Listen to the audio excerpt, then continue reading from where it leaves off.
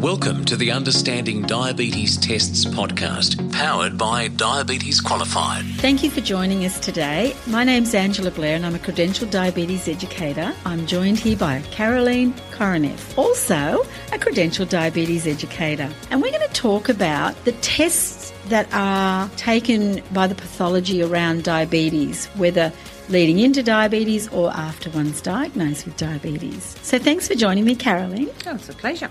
Can you explain some of the tests that are taken once a person is diagnosed with diabetes? Yeah, so usually speaking, the doctor, either the GP or the endocrinologist, would organise a blood test called a HbA1c. That is sort of like a 3-month average test to see how diabetes control is. People can take blood glucose levels themselves, or they can be done more formally at the laboratory as well.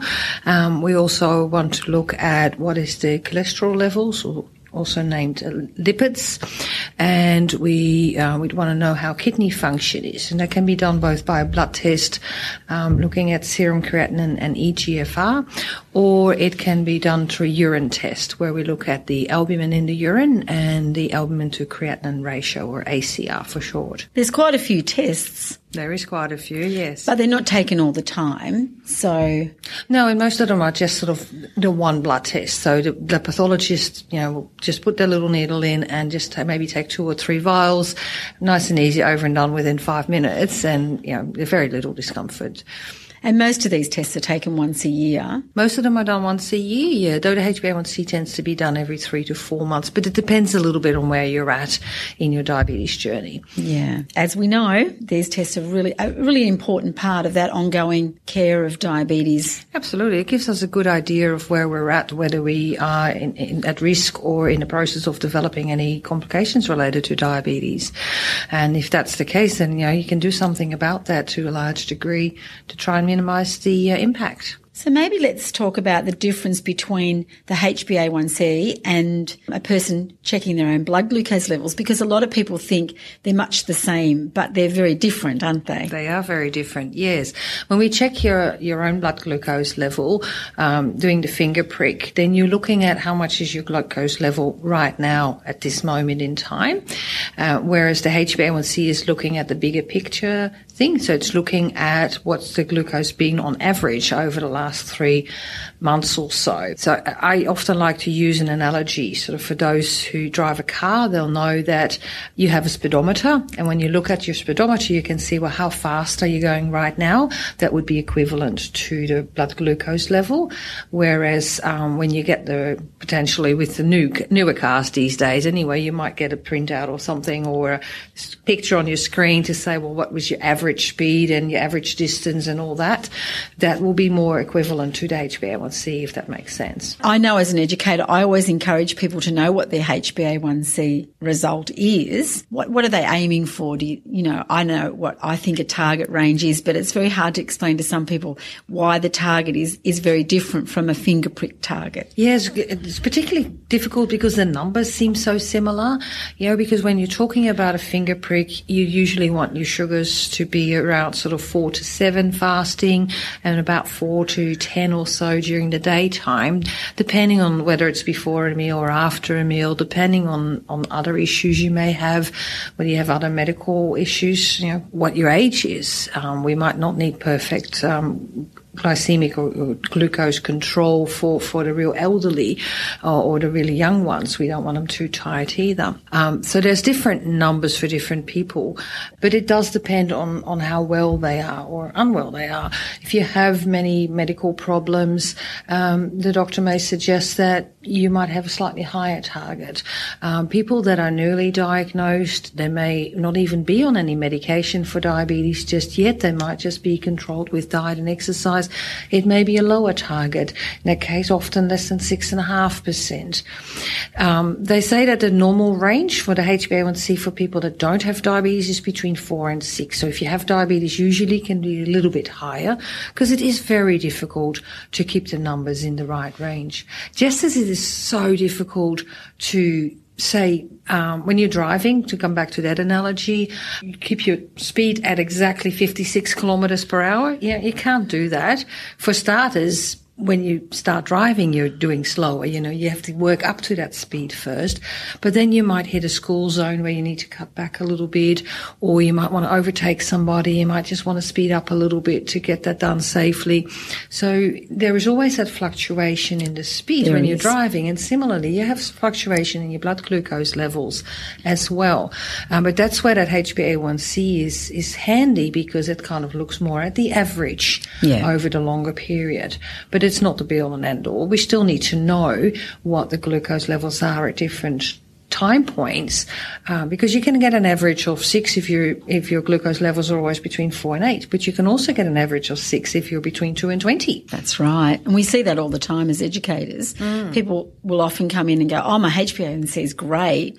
But when you actually look at what's happening on a day-to-day basis, there's such a variation, and that usually causes more problems down the track as far as complications than actually having that more targeted blood glucose level between a more narrow range. I guess as educators, one of the things that we like is when people do check their blood glucose levels, but do they need to check all of the time? No, it very much depends on where they're at in their journey. So somebody who's just newly diagnosed, like I said earlier, who's just maybe on diet control and doing exercise to try and control the sugars, they don't need to check their sugars at all, because there's not an awful lot that will change on a day-to-day basis.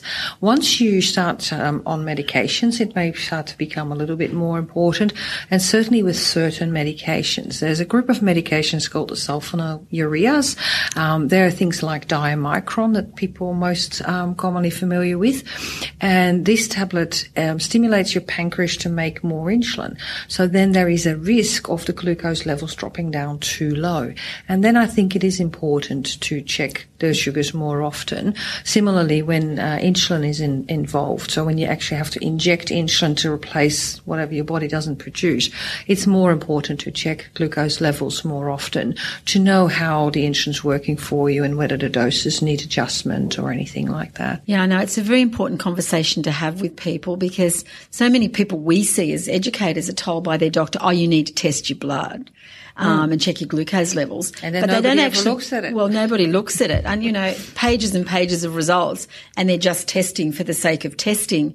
I always tell people, test if you're going to use the results to make better choices or decisions about, what you're eating and how you're looking after your diabetes, rather than just checking because someone told you to check. Yeah. And I guess that brings a point as well. We often talk about testing when we're talking about blood glucose monitoring. And I guess in the past, that's sort of the words that we use. But this day and age, we tend to talk more about blood glucose checking. For people that have been around for a long time, like you and I, we do fall back in bad habits from time to time, I guess. But we should really talk about blood glucose checking when we're talking about the self-monitoring that people do at home, because you cannot pass or fail. We're just looking to see, well, where are you at in that moment in time? Is your glucose level to target? Are you above target or are you below target? Because that will then give us information as to whether we need to do anything to change the situation. And it's also good for them to have that information so they can make immediate decisions. Well, I've eaten something that has put my level above target. Maybe next time I need to maybe eat a little less of that. It helps with tweaking. I'm a great believer that when people check their blood glucose levels, it's for them first and us second. Yeah, absolutely. Yeah, it's a guide. It's a guide. It's not a rule as such. Okay, let's move on now to lipids. They're often called blood fats, blood lipids. Most people call it your cholesterol. Yeah. It's made up of more than one check within that. So do you want to talk a little bit about lipids? Yeah, so there's different type of lipids. So usually when you get the blood test done for the lipids, they look at what is the total cholesterol in the blood, and then they narrow it down to sort of what are some of the specific types of cholesterol. So there's something that is called triglycerides that gets checked, HDL cholesterol gets checked, and the LDL cholesterol gets checked.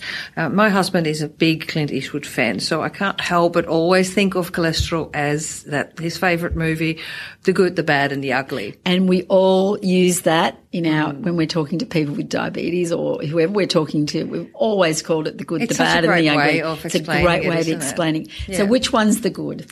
The good cholesterol is the HDL, the high density lipoprotein. That's the one that gives us protection against heart disease and strokes. And the bad? Well, the bad will be the LDL cholesterol, so the low-density lipoprotein. So that is the one that puts us more at risk. So the higher the number with that one, the more at risk you are of heart attacks and strokes. Whereas with the HDL, the good cholesterol, high number gives you more protection. And of course, we can't forget the ugly. That's right. So triglycerides are more influenced by our diet to a large degree. So people that drink a lot of alcohol usually have high triglycerides. High carbohydrates in the diet can increase the triglycerides as well. And if the triglycerides are being checked, that's why it needs to be a fasting test. Otherwise, it's not very accurate. That's correct, yes. Whereas when you just look at total cholesterol, HDL, LDL, it's not that crucial to be fasting. How often should people get their cholesterol, blood fats, lipids checked? Again, that depends a little bit. I'd say at least once a year. But if a person has already established heart disease, for example, the doctor may want to check it as often as every 3 months, in which case it can be done at the same time as the HbA1c. Now, the other test you mentioned, we'll move on to the next one, was an EGFR. Do you want to just elaborate a little more on that? Because I'm sure these are just letters in the alphabet for most people, and it's, I tend to call it a kidney check. So do you want to talk a little bit about that one? Yeah, so EGFR stands for Estimated Glomeruli Filtration Rate. So the glomeruli are the filtering system within the kidney, and this particular test looks at, how well are your kidneys filtering? So generally speaking, we want that number to be above 90 for most people, but once we get older, automatically the kidneys don't work as well as other parts of our body. Your eyesight goes, your hearing goes, and your kidneys don't filter as well as we get older. So, if you have a number of, say, around 60 when you're 60, then that's sort of pretty reasonable, I think. But yeah, again, it's bigger picture stuff. So it depends on other illnesses that you might have, and perhaps even other medications that you're on, because some medications can influence that number. So yeah. That's not the only way of having your kidneys checked, though. There are a few other ways that people may be having it. Yeah, and in fact, the other way, so that's through a urine test, and a particular urine test called urine albumin. And then often they do what they call the albumin to creatinine ratio. So that's looking at how the kidneys are filtering as well. And that's actually a much more specific test, because your EGFR can be quite normal still, but you might already have a little bit of albumin in the urine as a result of maybe high glucose levels or high blood pressure. And it might not actually have caused any permanent damage to the kidneys as such, but it might show up in that urine test. And that can be a really good indicator, because if that level is a little bit higher, maybe by tightening your glucose control, by tightening blood pressure control, that can still be reversed to a large degree.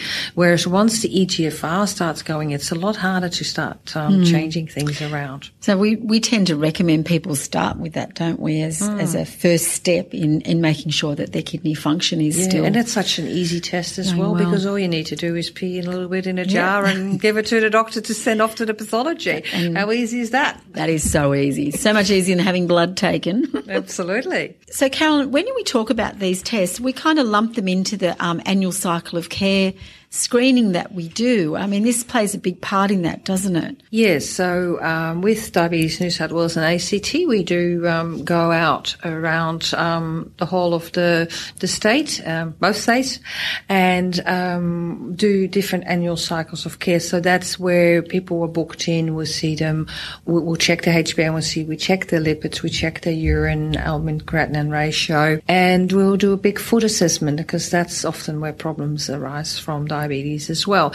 And then a report goes out to the doctor, and it's a really good way of kind of a one-stop shop, if you like. Or if you go back to the car analogy, it's a bit like your sort of your annual service. Annual service, right? And I think that is a good thing for everybody to do. Now, you don't necessarily have to come to a diabetes annual cycle of care, because lots of places run these kind of programs. A lot of hospitals will have clinics that they might call a complications assessment clinic, or some other assessment clinic but words to that extent, where they can do similar kind of checks.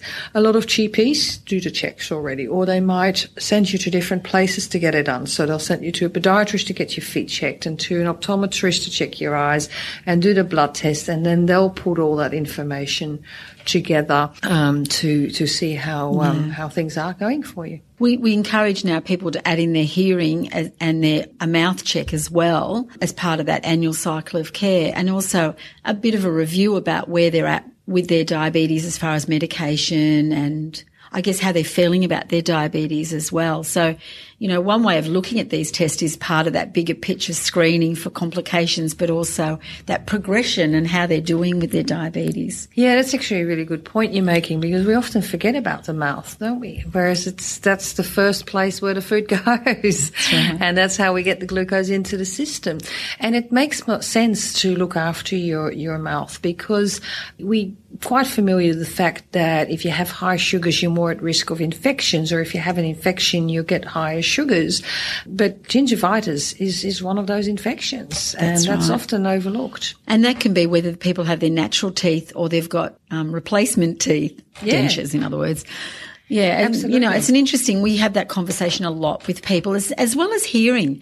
That's something that is on our radar at the moment, is this, the new research around hearing loss and diabetes. And I guess, when we're looking at someone's health and them having diabetes, it's really important to make sure everything's working properly, because it's all about that. I feel happy and I feel like I'm able to cope and manage and look after myself. And you can do that, especially if you can hear properly. So, hearing loss is something we've also added in. And it's such a tricky area too, because, we get diabetes in most cases when we're getting older, but then we're putting the hearing loss or the eye problems down to age, right? But it could be related to the diabetes. So it makes sense to get that checked as well. Well, this has been a really interesting chat today. So thank you. It's nice on my part as an educator to sometimes ask the questions.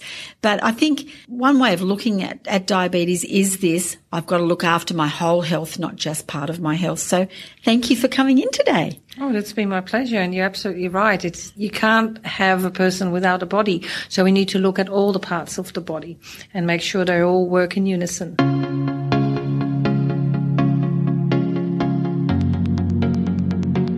Thanks for listening to the Understanding Diabetes Test podcast. For more information, webinars, fact sheets and resources, head to diabetesqualified.com.au.